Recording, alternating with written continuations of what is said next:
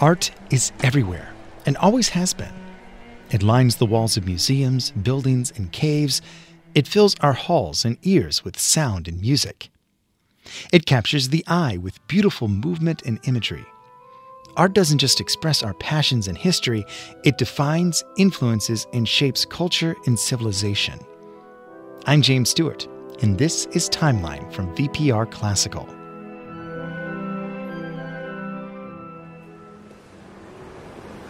In most major cities, graffiti marks walls, buildings, train cars, and subway stations. There are names and codes to these markings that we don't all understand, and we aren't meant to. Some of these tags, though, can be strikingly beautiful in their execution. They draw the eye, at least mine, much in the same way that a painting in a museum does. You can call it urban decay or destruction of property. However, there's nothing new about humanity drawing on walls. Deep inside a series of caves in Santa Cruz, Argentina, we found paintings dating back at least 9,000 years. These ancient graffiti artists took bone pipes filled with pigment and spray painted on the walls using their hands as a stencil. The Cueva de las Manos, or Cave of Hands, is covered with these silhouettes. Hundreds of hands paper the walls of the cavern like an ancient choral hello. This isn't the only example either.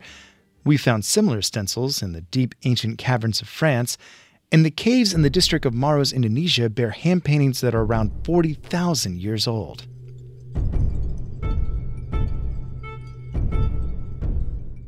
We don't know much about these ancient people who wave at us across the millennia. Their politics, disputes, and customs are lost to time. We don't know their deeds. We don't know their language or their words. But just seeing those familiar fingers offering an open hand, it feels like a gesture inviting us to join in. It feels like art. The Victorian-era English art critic John Ruskin wrote this in his book Mornings in Florence in 1875. Great nations write their autobiographies in 3 manuscripts: the book of their deeds, the book of their words, and the book of their art. Not one of these books can be understood unless we read the 2 others. But of the 3, the only quite trustworthy one is the last. Dr. Didier Melvure, a professor of French and comparative literature at the University of California, takes this idea a step further. In the book The Art of Civilization, Dr. Melvure states that art not only reflects culture, but influences it, creating the forms and ideals that shape society. Art doesn't just tell the story of a people, art establishes and reinforces the patterns of beauty, power, and expression that a culture then inhabits. To put it simply, art has civilized us. In what ways has art shaped your life?